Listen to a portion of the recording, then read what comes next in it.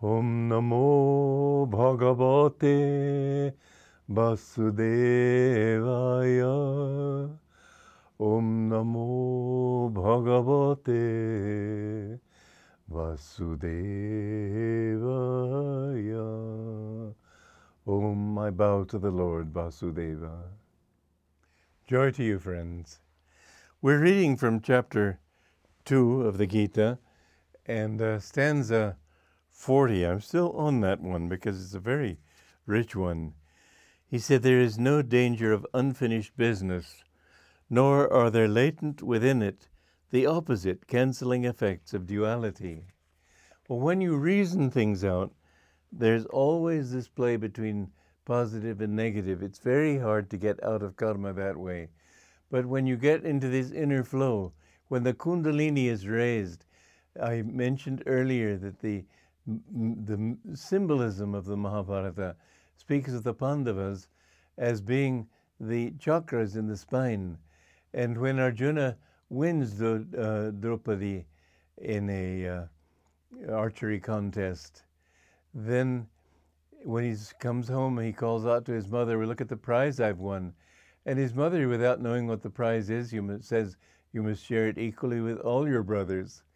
And normally that would be good advice, but to share your wife with your brothers would be unthinkable. And it is not a teaching in India.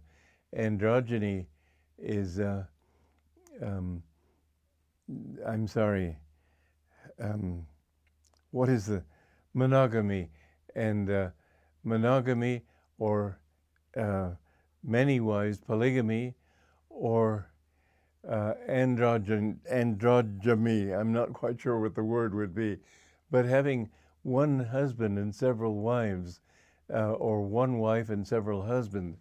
There are plenty of religions or people who believe in one man having several wives, but Hinduism does not teach one wife having several husbands. In Tibet they do that, but not in Hinduism. This is not the usual thing. It would be a scandal in India. It's the only case we know where there are several husbands for one wife. But it's not, it's a deep meaning. Kundalini is what is represented by Draupadi. And when she unites with each of the chakras, she awakens them and turns them toward God. Well, when you are on this path, how do you get rid of the canceling effects? Well, each karma forms a vortex. Each desire forms a vortex around the ego. I want that, and you sort of rotate that thought around you. How can I get it? How can I get it? And so each of these is a tiny little vortex in the flow of energy in your spine. And we need to get rid of all those vortices. Now, if we do it in an outward way, it's sort of like understanding that in a bar of metal, of steel, if you turn all the molecules in one direction, then the steel becomes magnetized. Yes, we know that.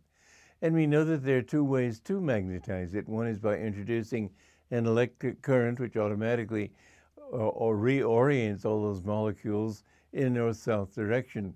Another is to put it next to a magnet, and the influence of the magnet creates that north-south orientation. Well, putting it next to the magnet is like having a guru. This is the greatest blessing, Shankaracharya said, in the three worlds, to have a God-realized guru. It is a great blessing and not one easily attained. Once you deeply want God, then you will find it. But then the other side of it is that you too have to bring in the effort, and the effort must be directed toward directing your energy upward far more than trying to go into the bar of metal and reorient each little molecule in a north-south direction. If you tried to do that, probably after you'd gone a little bit of distance, the lower molecules would begin to redirect themselves randomly as before. So to try to change yourself just mentally by working on this habit and that habit, you must do it. You must work with whatever faults you see before you right now, but it will not give you God realization. You have to get into a much more vital thing than that.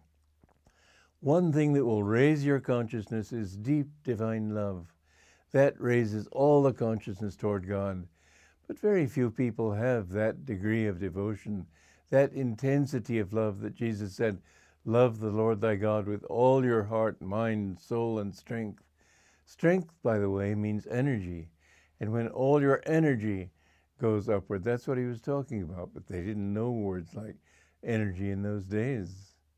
So anyway, as the energy rises in the spine, it's like a river. As the river becomes strong, the little vortices that are on the bank gradually get sucked into it.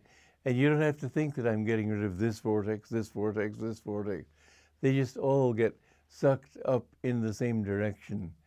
And so it is that with Kriya Yoga, you can attain that state more easily than any other way.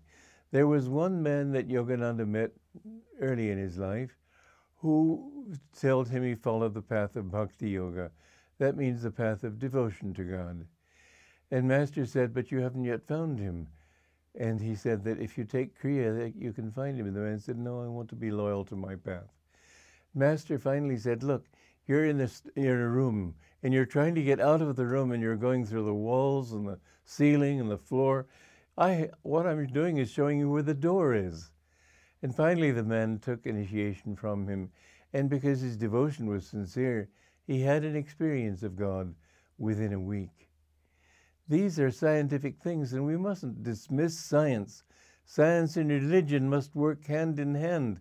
They must work with love, with feeling, not just with intellect. They must work in a direction that will be ever expansive. And when we apply method to our religion, and then when we apply religious faith to our method, everything gradually gets directed in an upward way. Well, this is what the science of Kriya Yoga helps you to achieve. And it helps you to work out all these karmas that are like the electrons, the molecules turned in wrong directions, helps to reorient that flow in a north-south direction. And you don't have to worry so much about paying off this karma and that karma. Everything will get sucked up into it. You don't have to worry about likes and dislikes and the opposites of duality. You go into this inner central flow in yourself, and all those things get sucked up. So there is a way out of this great ocean of delusion. And this is why Jesus said, get away from this ocean of suffering and misery. You can get away from it. You don't have to pay the suffering of loss and defeat. And it's a constant thing, as I've said before, all the striving of countless incarnations, the sum total of everything that any soul can ever possibly do to achieve fulfillment, the sum total has to end in zero. You'll never get there by going outward and trying to correct things outwardly. You'll never get it by becoming supremely wealthy or becoming supremely famous or anything in this world. You'll only get it by going within and directing your energy up toward God and knowing that God alone, God alone, God alone is the truth. Joy to you.